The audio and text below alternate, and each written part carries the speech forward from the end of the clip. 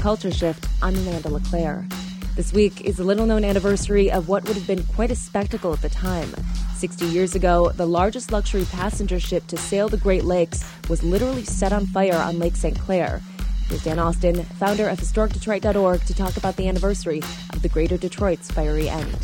So Detroit has a lot of history, right? You know, we have the automotive history, we have our architectural history, but what's often left out and forgotten about is our maritime history, right? I mean, in the era before jetliners, people got on these majestic, palatial boats. I mean, and these things were huge.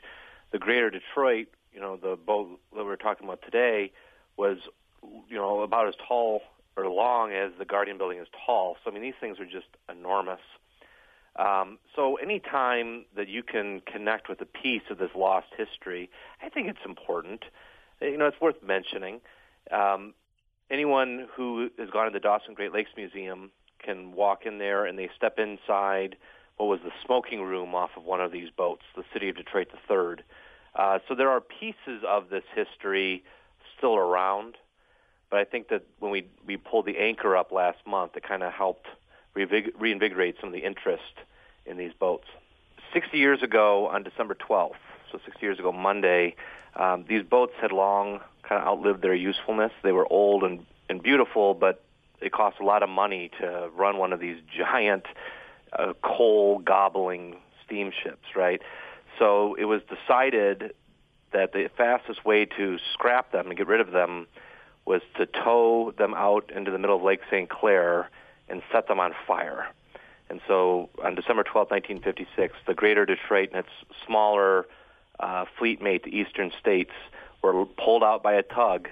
In the middle of the night, they poured gasoline all over the place, set them on fire, and there were these giant fireballs in the middle of Lake St. Clair. It was quite the scene. Not knowing this history and just hearing about it now, I can't even imagine that amount. It's really an undignified end for these boats. I mean, they were just covered in all sorts of paintings and woodwork and ornate plaster, and it's just to think that by 1956, in that Mad Men era of drop ceilings and fluorescent lighting and deodorant and spray cans, these boats were relics from the past, and Detroit was wanting to move forward, and they were just thrown away. Part of the boat is going to try to be salvaged. The anchor was pulled up and it's being cleaned up right now for public display. Right, yeah. So when they towed the boats out into Lake St. Clair, set on fire, they were anchored. And they realized that without any way of getting that anchor back up, you need steam power to get back up, and they hadn't run in 6 years. They just cut the anchor, left it at the bottom of the Detroit River until last month when it finally rose to the surface again. That's going to be cleaned up, and it's going to be put on display at the Port Authority of Wayne County in Detroit. And we're trying to raise money. The Great Lakes Maritime Institute is trying to raise money to help facilitate that, and people can donate at glmi.org. There are some neat gifts or incentives for donations, things like stock certificates from the Detroit and Cleveland Navigation Company, which was the company that owned these boats, prints of the boat and all sorts of fun stuff.